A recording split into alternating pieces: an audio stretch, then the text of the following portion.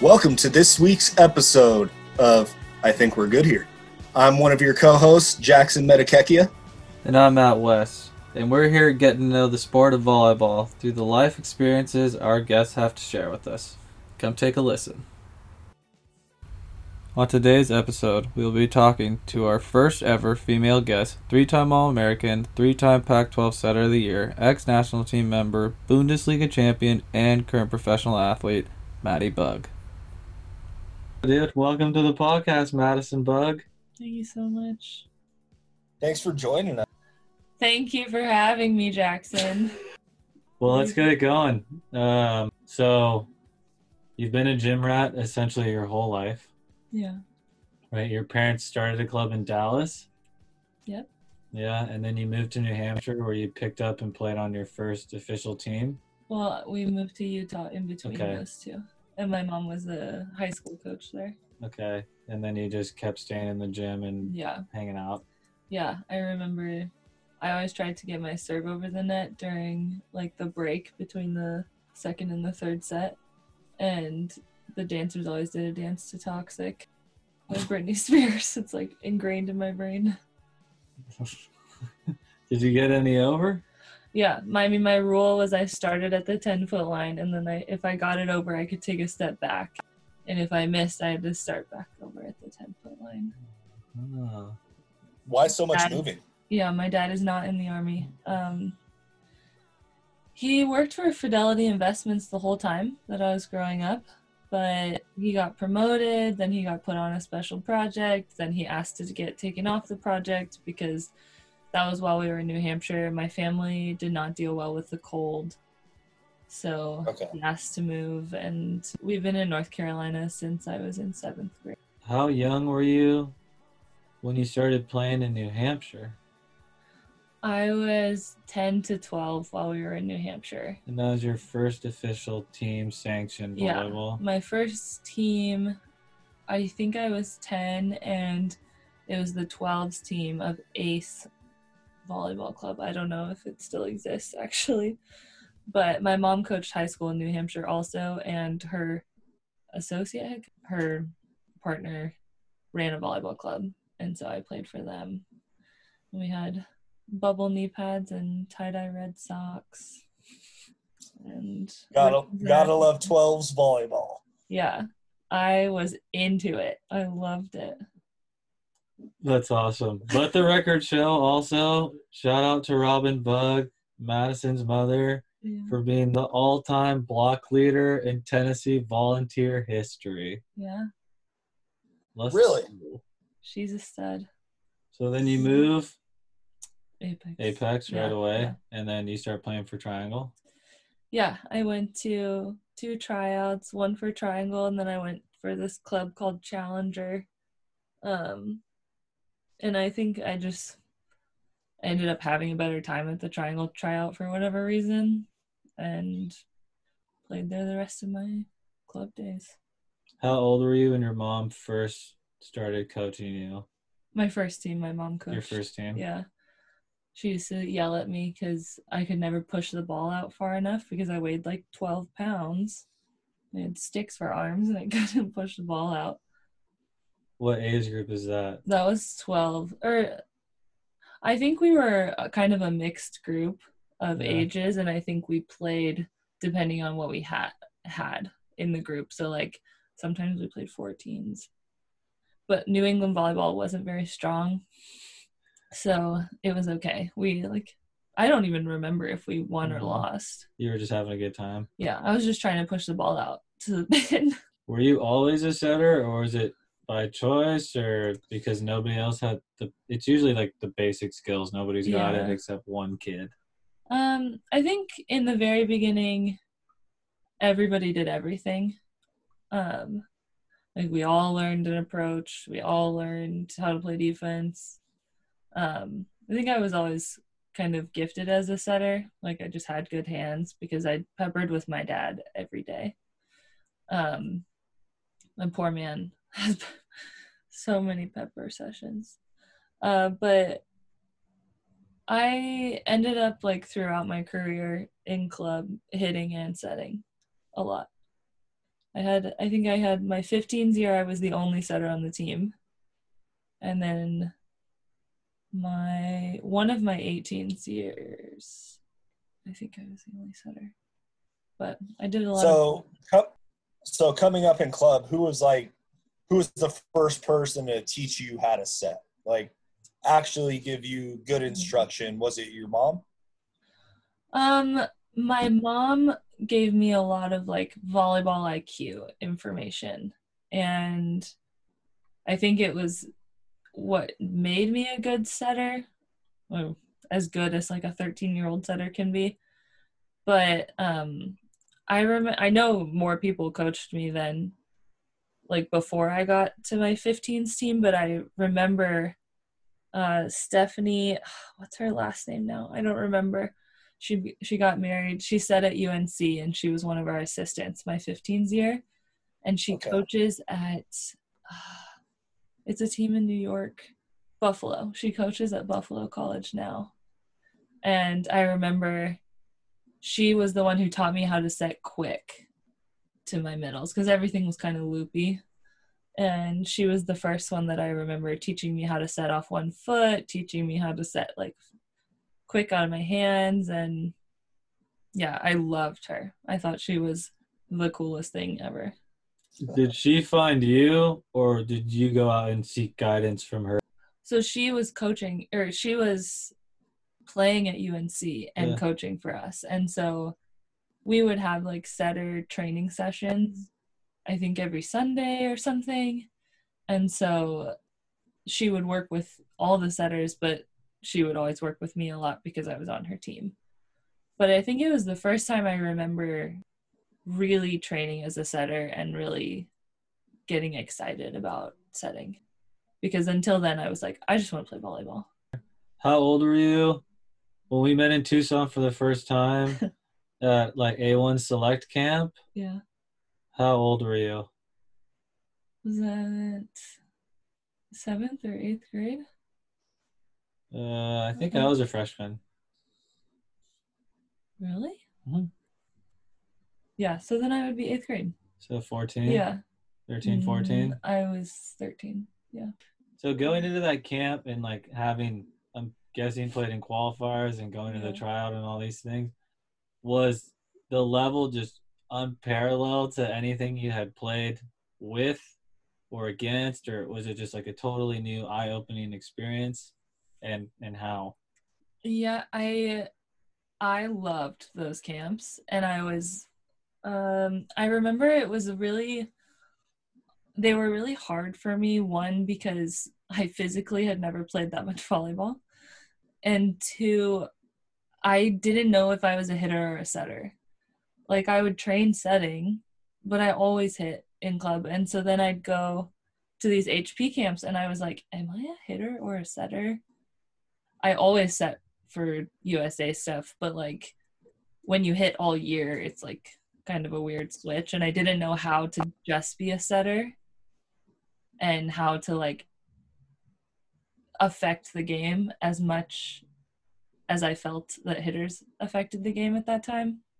And I also just loved like hanging out with all those girls who loved volleyball like I did, and because I was definitely not like weird, but like definitely the one who cared the most about volleyball and was like the most into it.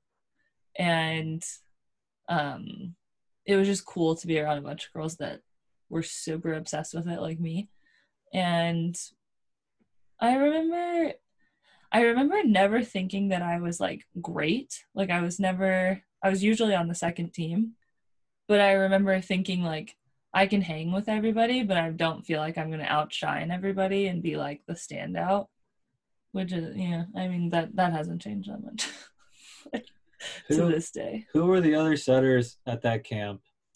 The first one, there was Lauren Siekman, and then Andy Malloy was setting and hitting, and we were on the same team that year. Who was the other setter that was on the first team? I'm trying to think. So Maddie, with you're talking about being in the USA pipeline. Mm-hmm. What tournaments did you get to go to represent the country? I remember I went to Guatemala for NORCECA. That was the first time I got to play, because the select camp, we didn't go anywhere. We had like a tournament within the camp. And then Guatemala was the first like travel tournament thing. And You're a high school athlete. yeah. What's it like representing the USA? And just tell me about that team.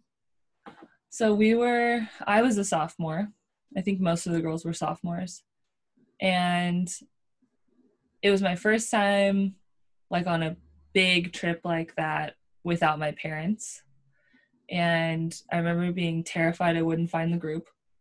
And then we got to Guatemala, and it became clear that Jim Stone was our coach, and it became clear through training that I was the starting setter, which that hadn't been my role up until that point, and I was very scared. I remember I set a ball over the net in training, and he was like, "You are the setter for the youth national team. You can't do things like that." And I was like, "Why am I here? Like, I just did that." Like, and then we played in the tournament, and I actually played pretty well. And then everyone started getting sick. Everybody got this stomach bug, and it just ripped its way through the team. And I remember I felt kind of sick, and I came down for breakfast, and they had fish at the breakfast, and like that smell hit me, and I was like, "Oh no." And we had a big match that night. I think we were playing Mexico, and then I didn't do the morning training, and then I came down for lunch, and I remember Jim was like, "Well, make sure you take a nap before the match, because you're gonna be tired." And I was like, "I'm playing?" So then I played, and I remember that was kind of the moment where I was like, this is really hard and a really big deal to like be a part of this program. And like the things that are expected of me are really difficult, like standards to meet. And like just being good at volleyball is not going to be enough. Like you're going to have to decide that you're playing with the flu, Michael Jordan. Like, and that, I think that like being sick and being told like you're going to play, and not in like an inhumane way, but like it's the USA youth national team, like you're going to play. It's not like your leg is broken or something. Yeah, and you said you kind of found your way into the starting role, and that wasn't your role before. Yeah, I think I said before, like I was always on the second team, and I was always at the top, but not quite at the top. And so I always like, I'd win some scrimmages and I'd compete with people, but I wasn't like the top setter or like any of the coaches' like favorite setter or something. Yeah. And then that was the tournament where I was like, okay, I'm the starter. And it was super fun. I loved it. Like I had a great time. But it was really, really intimidating for sure. I feel like just the way that you're like talking about this whole process and like how it was hard, I don't think many kids are like, wow, this requires a lot of work, or most kids are just like, this was great, I need to get better at XYZ. And like with the mentality that you had, how did the recruiting process work for you? Because it feels like you were at like a higher level of thinking than most 14, 15-year-olds. So working into the recruiting process after having been the best setter at that tournament, awarded the best setter, then Hey-o. yeah, then did school start coming after you immediately after? And if so, then how did you start knowing like, okay, Stanford's it?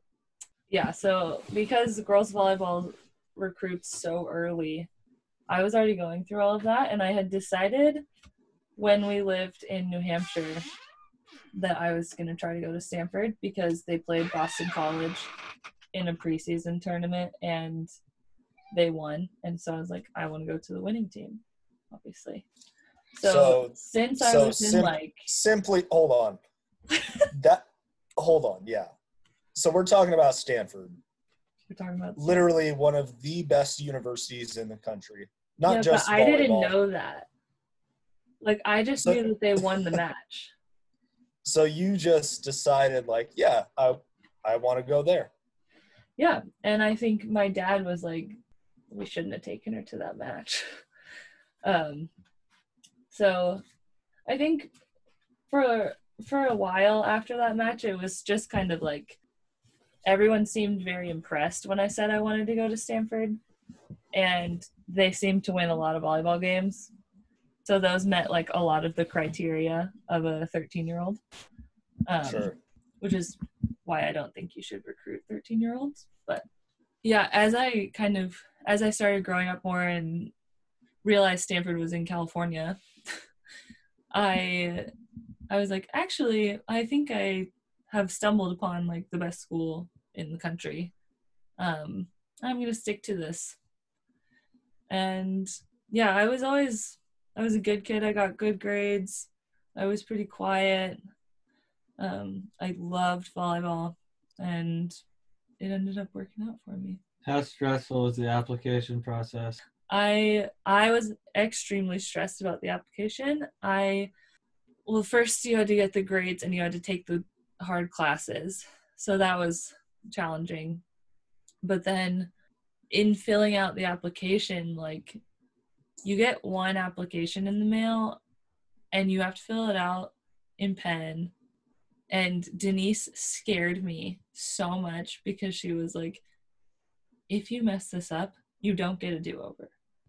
Like, don't spill coffee on it.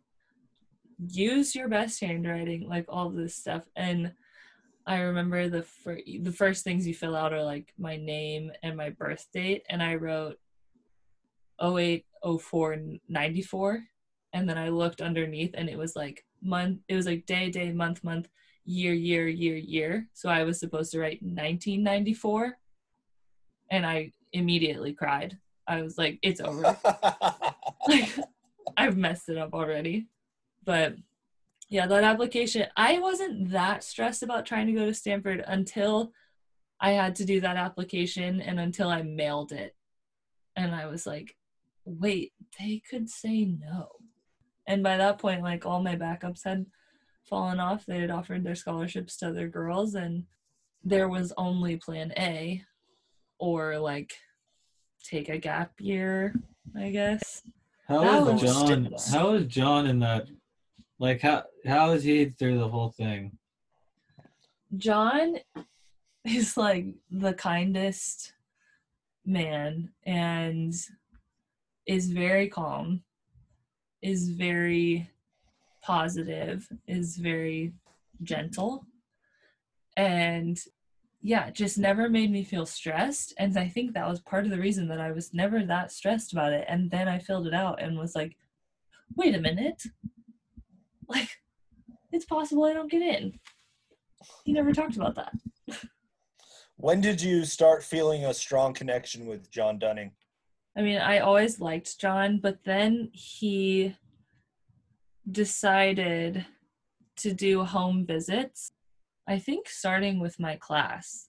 And he came to my house and sat and had dinner with my family.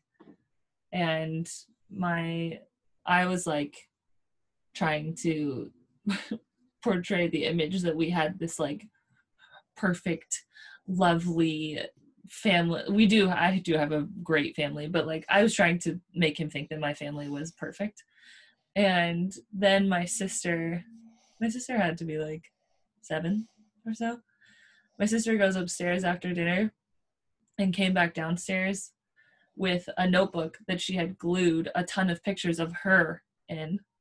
And she proceeded to show him this photo album that she had created of herself to my potential college coach. And he like took it in stride.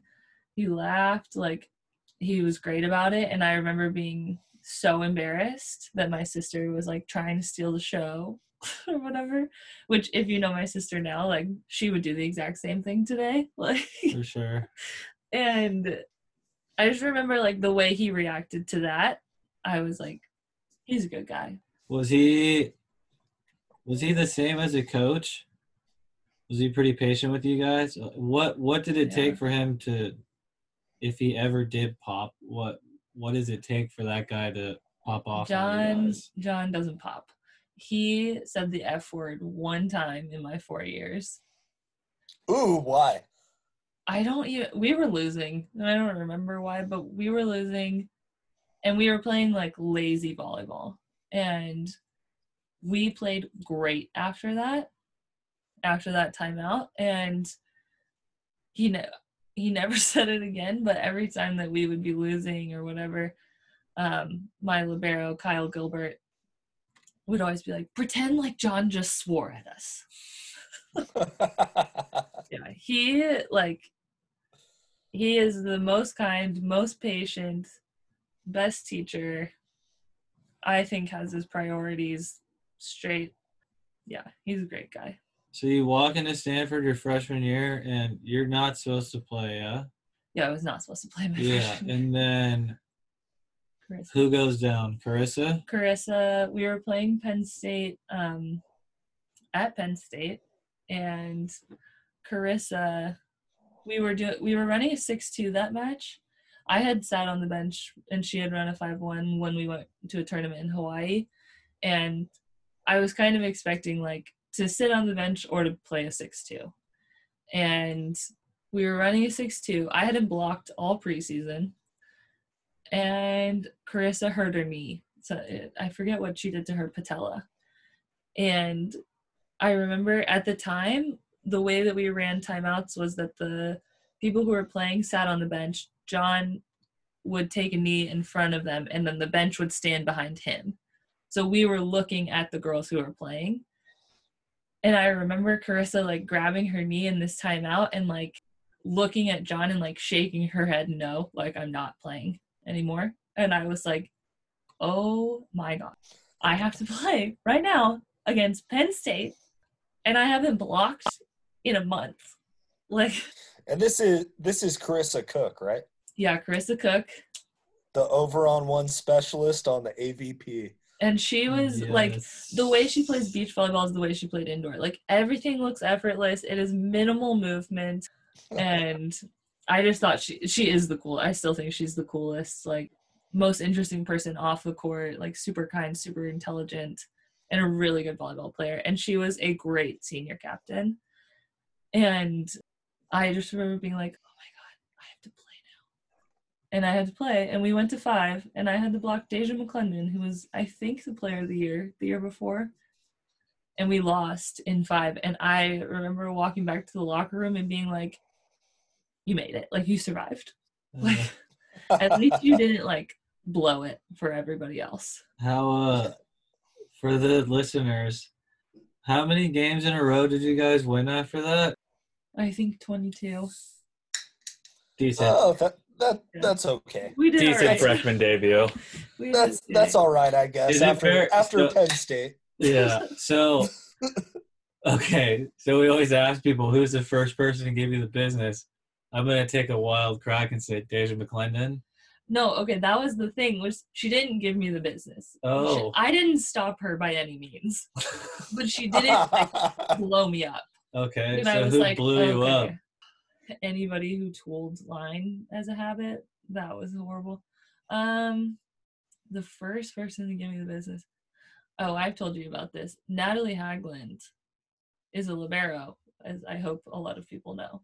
Yeah. For USC, and she set a school record against us. 50 digs in a match. And I was like, I can't set anywhere. I can't dump a ball without that girl playing it. Like, I can't serve a different player. She's everywhere. And because I think most of the guys will answer this question as like a blocker and a defender, but like she made my life so difficult that night. We lost. You don't have 50 digs and lose usually. So. No, I've played some middles that have like, he figured me out. Yeah. And you're like, oh man, now what do I do? I was like, she knows where each of my attackers is going to hit. She knows who I want to set. She knows when I like to dump. She knows where I like to serve. I can't do anything. Yeah, that's pretty tough. It was horrible. She's just got your scouting report on her backhand. Yeah, and she was playing with Samantha Bricio, who like wasn't bad, you know. Oh, So Bricio had one of the gnarliest serves I remember. she still has it. Like Yeah, true. she's blowing up Europe with it. Like That was a Is really she? good team. it was. That was a really good team. And they still ran high balls at that time. Yeah, because Mick was still coaching there. No, but he switched it to fast. Yeah, I remember switched talking it. to Alex Dunphy about that because he went into the gym once Karch got there Yeah. and like recalibrated his offense after going high balls. And because what was her name? Kendall Bateman was God, an Yeah. SCBC God Yeah. growing up. She was so good. And then she went to SC and everybody was like, what does this girl do? Setting high balls Yeah, as a girl To Alex setter, I'm Jupiter. gonna say is like so really, hard. really hard. Yeah, Like she's pretty fortunate she had some yeah. ridiculous. I mean, Alex Jupiter was pretty good too. Yeah. When she had her. Yeah, she's pretty That was good. a good team. It was a really good team. But they ran a high ball offense Yeah. and I could not time a block. Yeah. that's Because really all we hard. played against and all that we played was tempo and fast. And so Yeah. like I'm swing blocking, I'm always in a rhythm. And then I was like, do I shuffle block? Do I swing and wait? Like how do I do this? Right. You almost have to count it out like 1, 2, Yeah. 3, and we're going over. Yeah, it was like I was struggling just to get the right tempo and trying to block Samantha Bricio. Yeah. So it was not a great game for me. And it was in the Galen Center and it was so quiet and that place is so big. And I was like, this is my nightmare. Like I can't do anything. Oh man. So then you guys go into your sophomore season, Yeah. and what's your starting sixth? You? My sophomore Behow? year. Yeah, Behow. Jordan Burgess, Jordan Rachel Burgess. Williams was our right. Inky's out there, right? Inky, This is pre. Carly Wopat's Yeah. our middle, Kyle Gilbert. Yeah. That's a really good team. It was That's a and really, it was really weird. good team. We lost a couple matches that year. Yeah. Like we lost more than my freshman year. But you still felt like a confidence. Yeah, we felt pretty confident. It was almost the same lineup as my freshman year. Yeah. But then then we lost to Penn State in the Elite Eight in what my opinion was the national championship match. Like it was such a good match. So hold on. Your sophomore year, who were your middles? Inky Joniku and Carly Wopat. That is insane. So gnarly. That like is gnarly. my timing at Stanford in terms of middles was like, and I love setting the middle, like it could not have worked out better for me. And we could pass. Like we could always pass. Jordan and Brittany were like the best passing outsides in the country, I think, and we happen to have the two best middles in the country. Like So your whole time at Stanford, who was the best player you played with? Inky. Really? Yeah. I'm not What saying made she was my best friend. Like I knew that she was really dominant. And then this year while I was in France, I was watching one of our old matches and I was like, she was so much better than the rest of us. And What made her so good?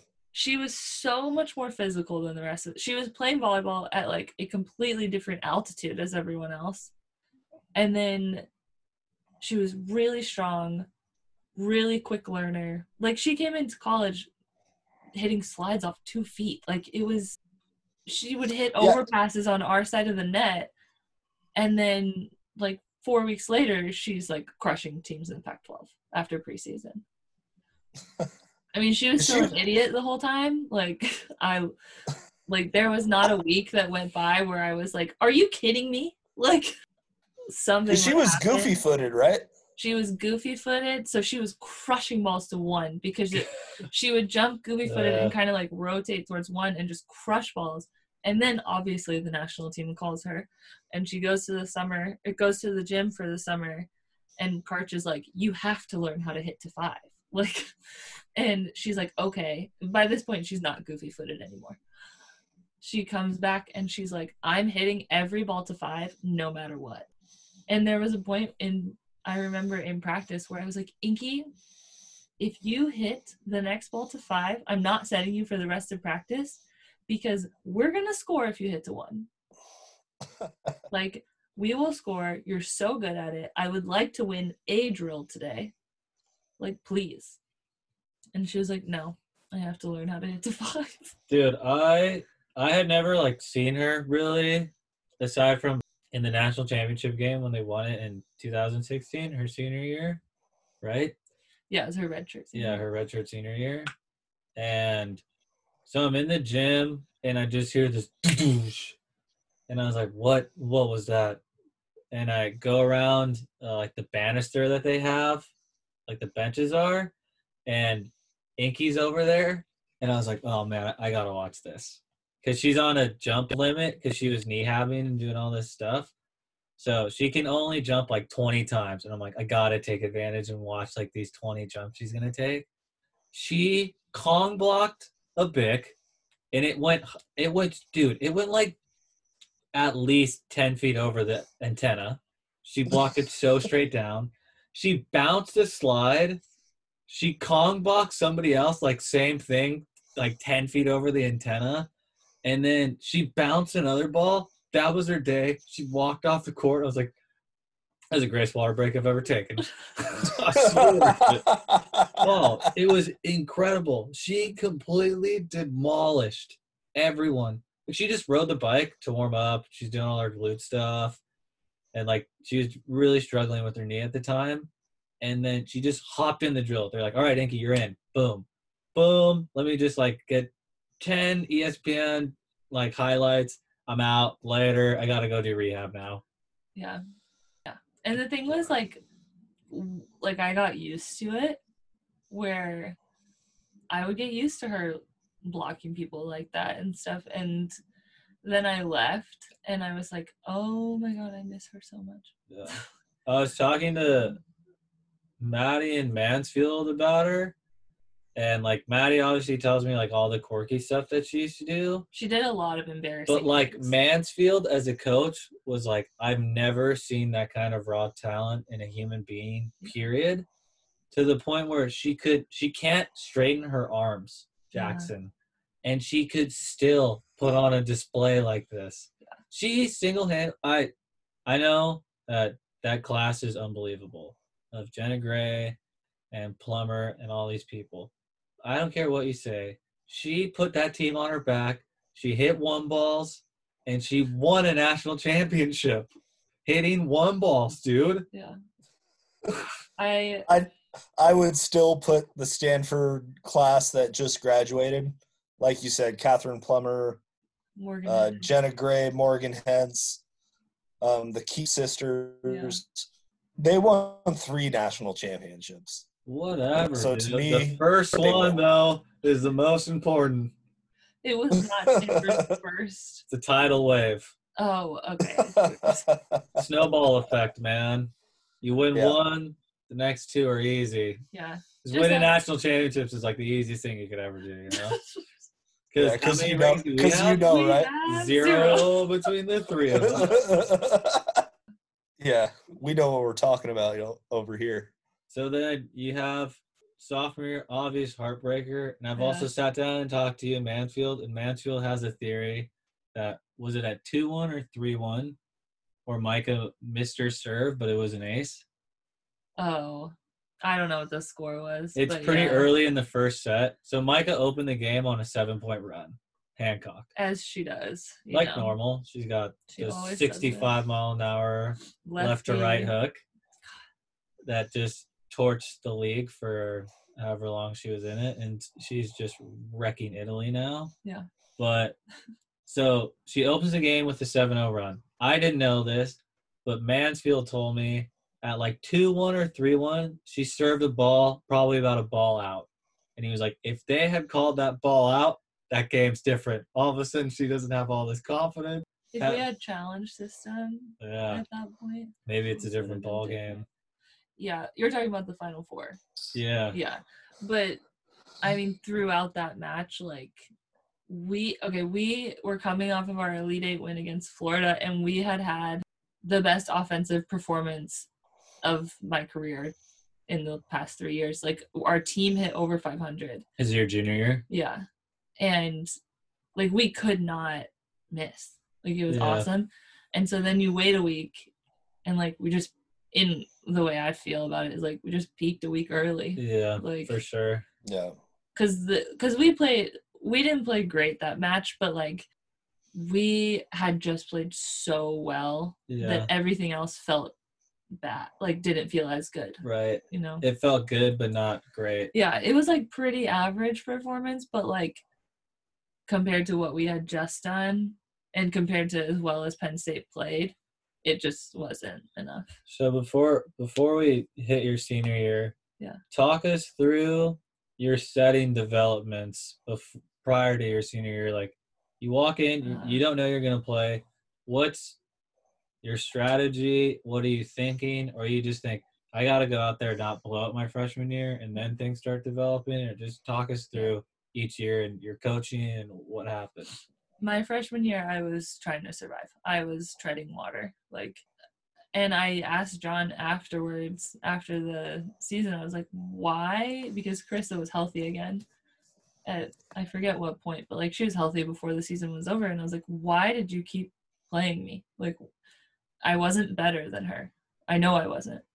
And he was like, when your team wins 22 matches in a row, you don't change the starting center, regardless of whether or not they're the reason. And so as much as that makes sense, it didn't give me that much confidence. I was like, oh, okay. So then in the off season, John asked me, how do you set? Like, what is your technique? And I grew up being a gym rat. Like, I had no idea what I was doing. I was just doing it. So I told him, I was like, I don't know, like, this sounds really stupid, but like if I miss low, the next ball, I'm like, set it higher and it goes higher. Like I just played a lot of volleyball. So I knew like what it felt like, but I couldn't have described it. Yeah. And so then we worked so long on my hand technique. He wanted me to like take the ball all the way in and then flex my wrists all the way through it so that my index finger and my thumb were going all the way through, because every time I set, it looked different my freshman year. So I got really good at that, about like getting my hands to go all the way through and setting almost exclusively with my wrists. Like I didn't move my arms. Okay, so you win 22 matches in a row your freshman year. Mm-hmm. And then you really start to learn how to set the ball. Yeah. Well, then I learned, like, because I was just a good volleyball player. Like, I didn't have a setter's mindset. I was just like, I want to win, you know, and I... So you were a better competitor than a setter. Yeah. Essentially. I would say that I didn't feel like a setter until my junior year, because my sophomore year, I really struggled emotionally with like how to deal with frustration or anger or stress. How to problem solve. Yeah, like in those really tough moments, because as a freshman, I was like, I don't have space in my brain for anything like, else. What are problems? I'm just trying to survive. Yeah. My sophomore year, I knew my technique more and I wasn't as scared. So I had this space to be like, wow, I'm angry right now about something that happened or whatever. And then it was like this mental game that I hadn't really had to deal with as just a setter before, because in the past I'd been a setter and a hitter, so I could take a break from setting and just like hit a ball as hard as I could or whatever. But when you're running 5-1, like you don't, unless you're Micah Hancock, you don't get to hit a lot of balls. Yeah. And so I had to find a way to like get that out of me, which is why I started chewing gum. This is like a distraction. That is absolutely incredible. That chewing gum? No, not chewing gum. You came up through the USA system. You get recruited to Stanford. You get into Stanford. You win a bunch your freshman year. And then the thing that frustrates you is having to learn those things. Yeah. That is absolutely incredible. Like, yeah. You must have such a high tolerance for, I don't even know what to call it, just challenging things. I have a high tolerance when I decide that I want to do it. If it's something that, like, Matt can attest to this, of like, if it's a card game and I'm not in like a mindset of like, let's work on this and get better, and I recognize that I'm not great at it, like, I want to be good at it. If it's a card game where I'm like, I'm just playing with my boyfriend and I lose, like, I'm not as great at managing that frustration. Okay. But if it's something that I feel invested in, I can be like, I'm bad at this. Let's work on it. That is such a cool message for young athletes. Yeah. I mean, it's painful, and it's not without embarrassment or frustration or a lot of tears. Like, oh my God, my whole team would comment on my Instagram pictures, #BugCried all the time, because I didn't cry in practice a lot, but like, I cried a lot. Like, talking about being frustrated, talking about how I needed help, like, things like that. Is that just because you cared so much? Yeah, I cried in every single individual meeting that I had with our coaches for 4 years, because I just cared, and I was so invested, and it was what I was passionate about, and it was just so close to my heart that, like, there's one meeting in particular, I think it was my junior year. Casey Kreider was our volunteer assistant, and he was sitting in the meeting, and I got complimented the whole meeting for like an hour, and I just cried through the whole thing. And he was like, "Why are you crying?" And I was like, "I don't know. I just care a lot." Like, I don't know. It's always been like I just cry easily. I don't know. It's just her thing. Yeah. It's just her thing. Yeah. A good movie, a bad movie, a wedding, a divorce. Yeah. It doesn't matter. It's waterworks galore. It's not like hysterical crying. No, it's just like tears will fall. But at the same time, it's a release for you. Yeah, like it's how something. I get stress out. Yeah, like we were talking about it earlier. For me, it's putting on headphones and just watching volley and zoning out. That's my release. I enjoy that.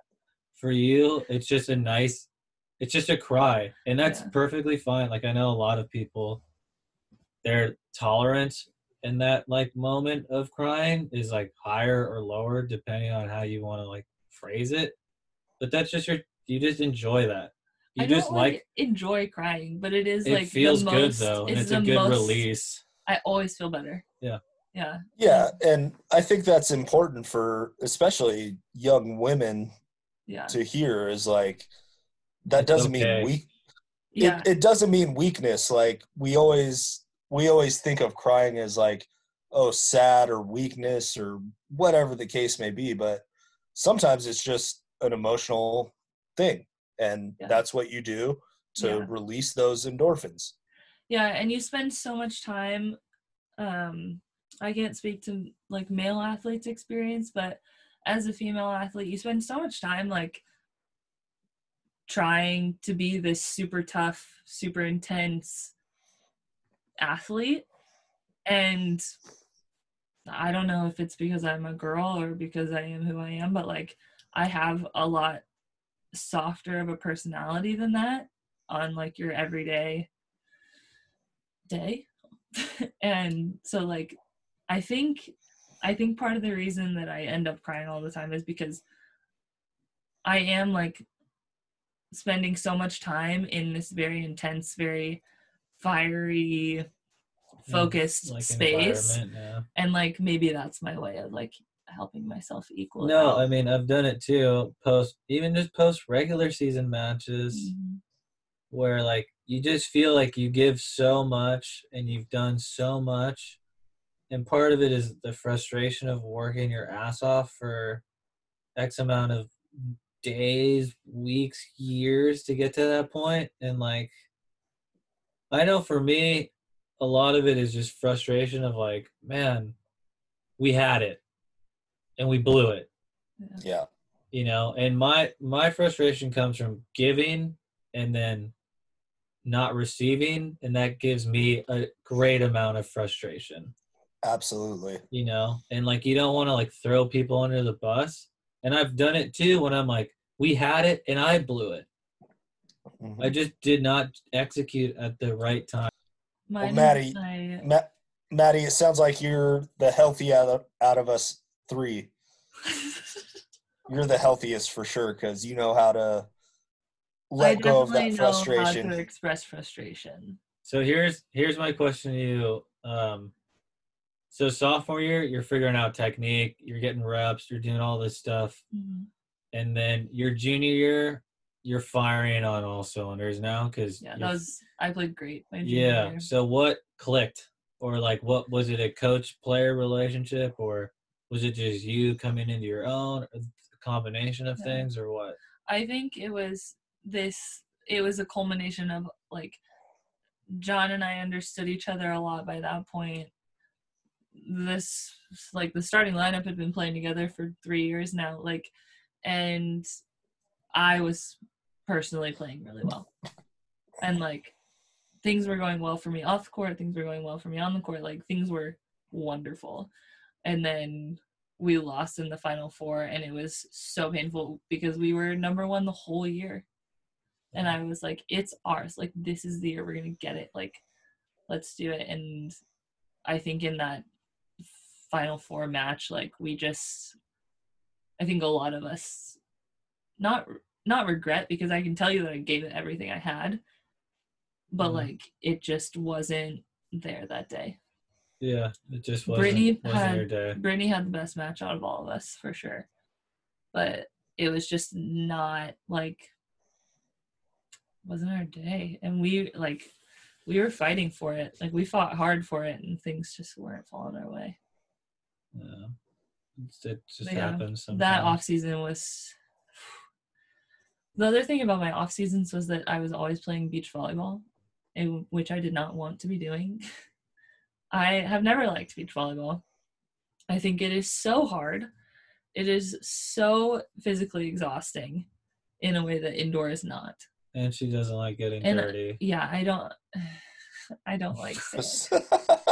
I don't like sand, and I like the way that our uniform, we had basically had track uniforms, and so there are these tight tank tops, and like there's nowhere to put this sweat and sand, and it bothered me a lot. And I have all the respect in the world for beach volleyball players, and I watch beach volleyball all the time, but I do not love to play. Yeah. At least at this point in my life, I do not love to play.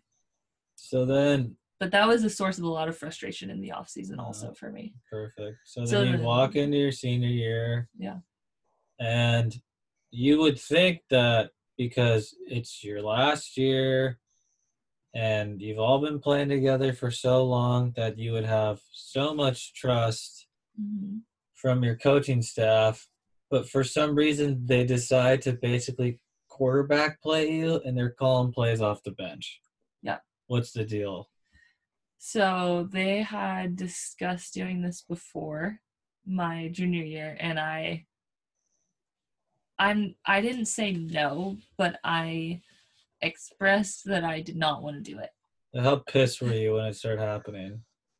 My senior year, it was Jay Manfield was calling plays for me out of serve receive, and I respect Jay and I love him so much, but I was like, and we, like, a lot of times he would call what I was going to call anyways. Yeah. So it because we knew our team and we knew each other very well. But on some level, when you're a senior and you just went to the Final Four and you have had a lot of success, you're like... To me, it's a disrespect. Yeah, I was like, why? And, like, what did I do? And their reasoning was that it would free me up to think about other things. But I was like, this job. is my job. Like, this is my job.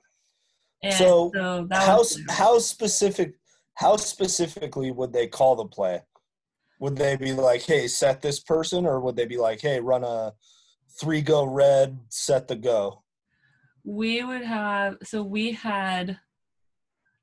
3 plays, essentially, but they were different based on whether I was in the front or the back row. So we had 6 plays, but it was 1, 2, or 3. And then we basically had like I think is like catcher's sign language or like baseball sign language where like he'd say 1, 2, or 3. So I knew what the play was. And then he'd touch like, I think it was his shoulder for outside, his knee for back, whatever. And so it was like, this is your first option out of the play.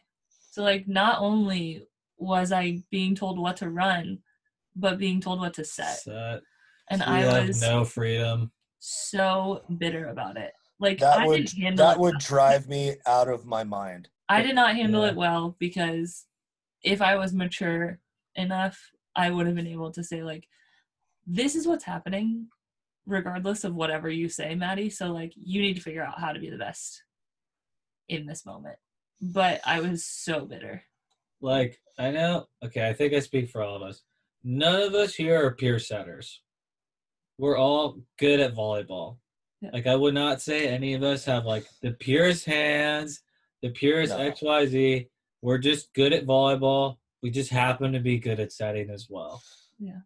I'll say that you two are good at volleyball. I'm decent at volleyball. Okay, but my point being, most setters like us with volleyball IQ, if you tell us where to set and we're not very technical, that ball's going anywhere. That was the other thing. Because then you start thinking like, okay, so my hands, my feet, my whatever, and then it's like, now I'm setting balls into the pin. Now I'm setting them at 10 feet because you're thinking about how can I make this perfect because I got nothing else to do. Yeah, all of a sudden you suck. Yeah, because all this instruction. Yeah. Unless you grow up that way, like in this militaristic, like, hey, you do this because I tell you to, then it would be really hard, especially your last year, you know. Yeah. No, there's even science on that. Like, yeah, I don't think coach the technical stuff during practice, and then when you're playing the game, you coach the game. Yeah, but I think the thing, I wasn't setting as well as I did my junior year, but I think the thing that bothered me the most was like in the big moments of like 23 all or whatever, I was like, I have a feeling that no one else is going to have. Yeah. Regardless of who, it could be Karsh Karai. I'm like, you don't have the same feeling that I have on the court. And I'm not saying that you don't know more about volleyball, but in this moment, I'm right here, and you put me here on the court. So, trust me. Let me take some risk. Yeah. Yeah, there has to be some kind of risk involved, too. How did you deal with that? I mean, that's a pretty big deal of having your decision-making pretty much taken away from you. Yeah. I dealt with it all right until like I'd get like frustrated about something, whether like one girl's just like can't pass today or I can't dig a ball to save my life or whatever. If I'm frustrated, it was a lot harder to look over at the bench and accept like the instructions and then execute. And then it was also really hard because, like I said, I really liked Jay and we were really close and we still are close. Like, I follow his kid's photo stream. Like, so yeah. It was hard because if I didn't do what he said, I felt like I was personally insulting him. Sure. So, which you are personally insulting him. Well, yeah. And so then it was just like this, well, I don't feel good about this.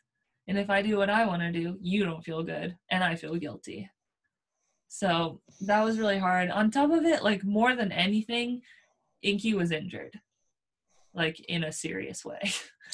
and we were best player you ever played with. Yeah, best player ever. Injured. We're roommates, and she's like, I'm playing volleyball without her for the first time in 3 years, which sucks. And then I'm also like, she is a very proud, very stubborn, very private person.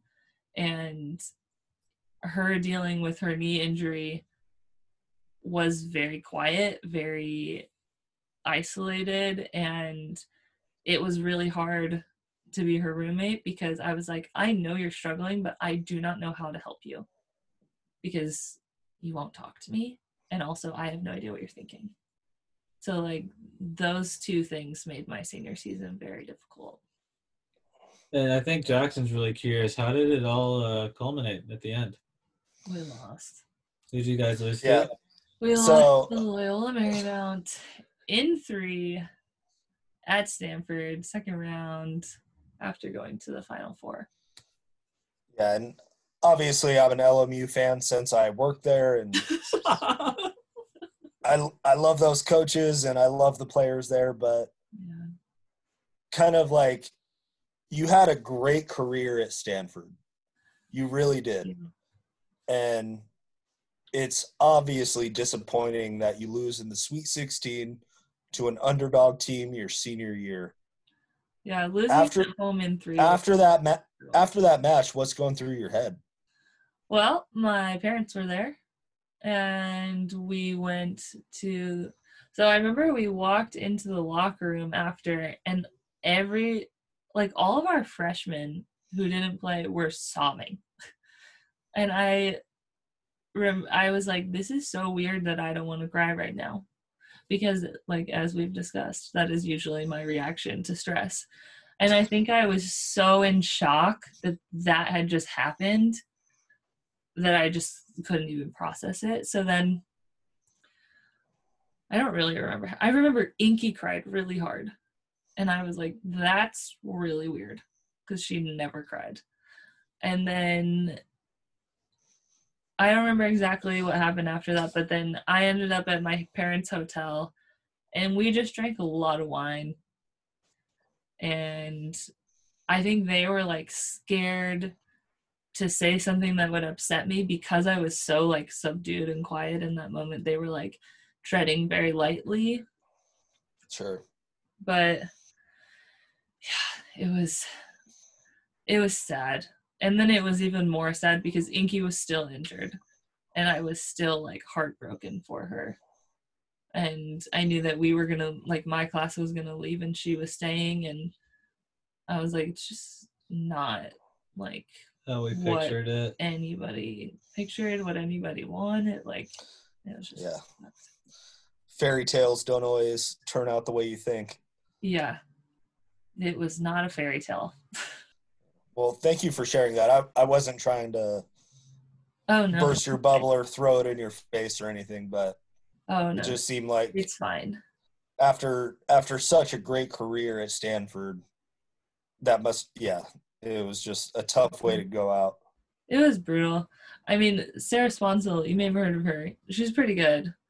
And she lit us up. She's all right. Yeah, she hit cross, she hit sharper cross, and then she tooled, and then she hit sharp cross again. She went off.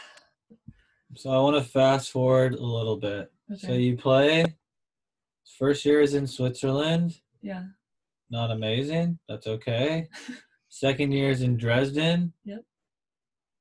Not amazing, but you're getting quality reps at a high level. Yeah. And you guys win the cup. Yep. You're not playing a lot, but like I said, you're getting a lot of good practice in. Yeah. And you're finally getting to, like, okay, I can just set. I can really focus on my craft. I had the most setting reps of my life combined in Dresden. And like we talked about, your coach, Alex, not a great coach, brilliant volleyball mind. Brilliant statistical mind. Yeah, like he would be a phenomenal manager, not a great coach. He knows how to pick players. He has great eye for talent, and he can remember so many more numbers than I can. So you get these quality reps, playing at a high level in the Bundesliga, and you decide to take your talents to Stuttgart. and Yeah. play for Giannis. Yeah. Greek coach, first year is officially as the head coach. I think it's the second. Second year? Yeah. And Giannis is unlike anybody you've played for before. Yes. Giannis, great guy. I Yeah. stood by him the whole year. Yeah. He made me he really made me rethink my morals at some point in time. So I was like, he's a good guy. He's a good guy. He's a I great promise guy. he's a good guy. Yeah, he's a great guy. And because the amount of times that, again, Madison cried was right because he was tough. He was unfair. He was loyal. He was unloyal. He was rude. He was hilarious. He was kind. He was clever. He was conniving. he threw you for a loop all around. But at the end of all of it, the cool thing was to watch this progression of you over time, not just as a volleyball player, but as a human. By the end of all of it, you guys win the championship. Yep. So walk us through mentally what trials and tribulations you had to encounter to get there and through all of your career, because I feel like that was a real culminating point for your career as a whole up until that moment. Do you mean like throughout Stuttgart? Or? Yeah, just through Stuttgart and use little details that you learned as well. So I walk into Stuttgart and I was setting really well. Like from the get-go in preseason, I set really well. And Giannis was unlike any person I've ever met in my life. He was the loudest person I've ever met. And just so passionate about volleyball. Like, it's oozing out of him how much he loves this sport. And he knows everyone. I could bring up any man, any woman. He knows who they are. He knows where they were born, like, if they're related to volleyball. And he was also a setter. And so the challenge of this particular team was that we had Crystal Rivers, who is an absolute animal, so incredible. Like, she's just a small Inky. She's like a small Inky. And she's an incredible person. You should have her on the podcast. She has a lot to share. So we have this opposite who's just so dominant. But we also have a lot of other girls on our team who are really good. Like, we had a really talented team. Yeah, I mean, you had the reigning player of the year, Sarah Wilhite.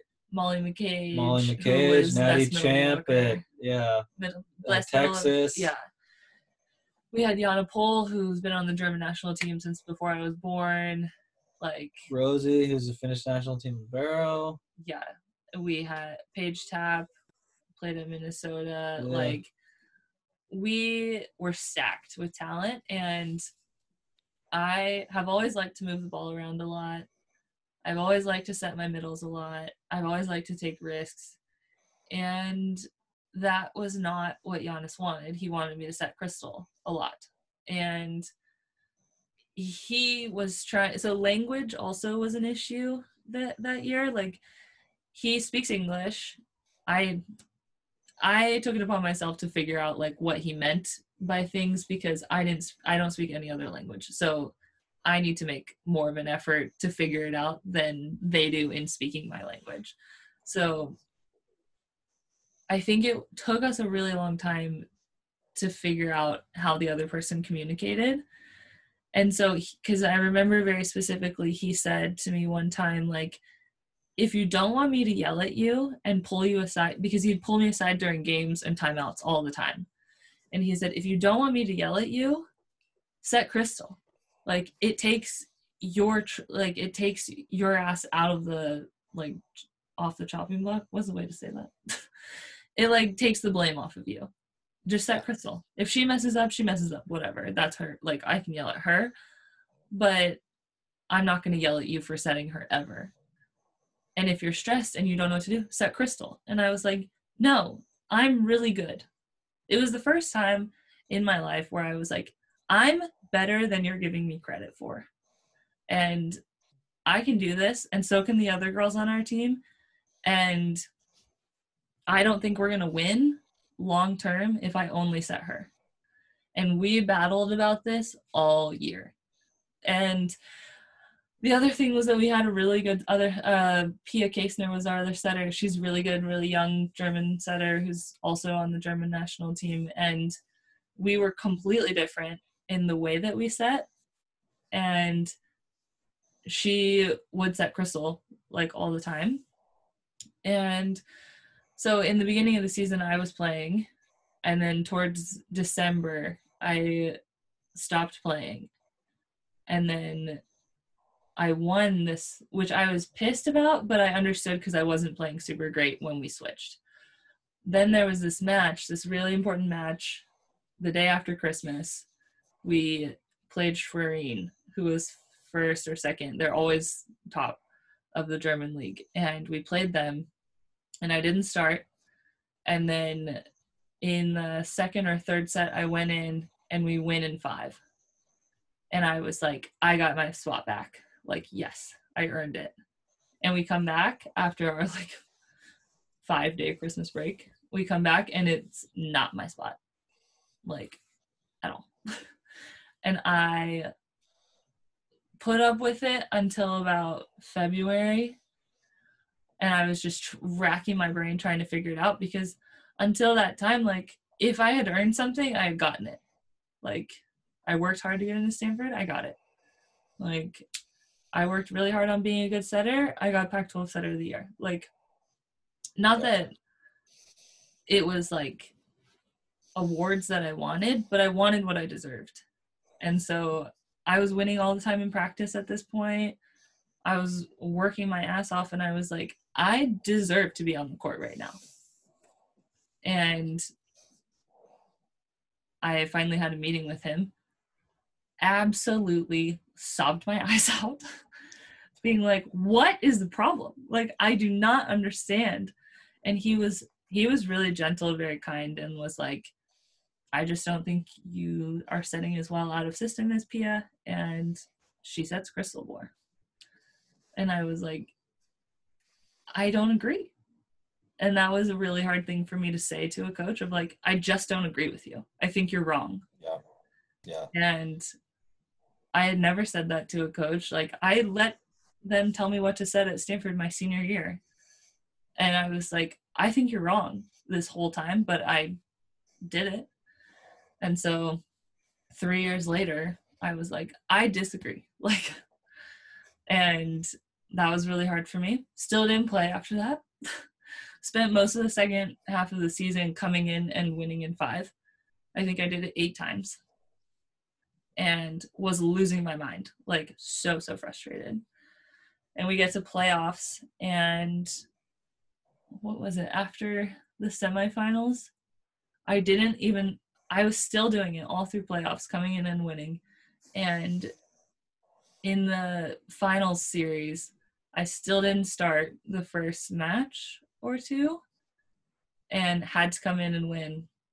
And we ended up going to 5 matches. And this was like the coolest match of my career.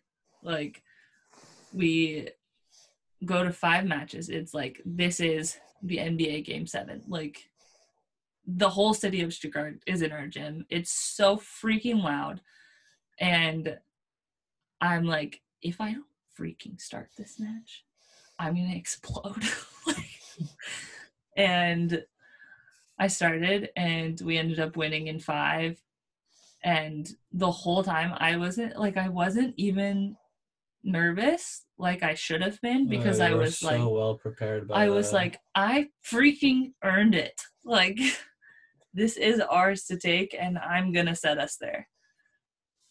And like, I think throughout my life, and still now, like, I'm a person who's not gonna knock people over to get what I want. Like, I'm like, okay, I think that we can all somehow win here. I think we should all can be civilized about this. And that was the first time that I was like, this is mine. Like, don't touch it. Like, and I think I learned so many things about myself that year. It was so painful. It was so painful. But I learned a lot about myself that year, and I got a lot better as an athlete. And a person.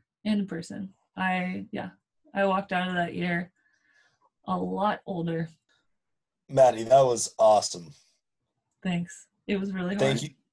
Thank you for sharing that. I really didn't know that about you. I know. I remember Matt like mentioning to me, like, because we would talk once in a while, and he'd be like, "Yeah, Maddie came in and saved the match again, and she did it again, and she did it again, and blah blah blah." But I didn't realize it was that significant. Yeah, I was like, "Am I crazy? Am I insane?" I don't know.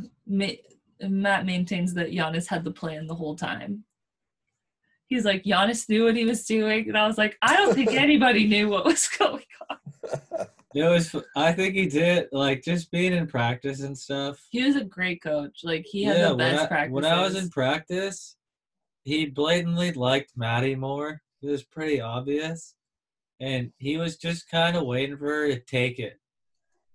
You know how she just said, like, oh, you know, I've been pretty passive, and, like, everybody can have a piece of cake.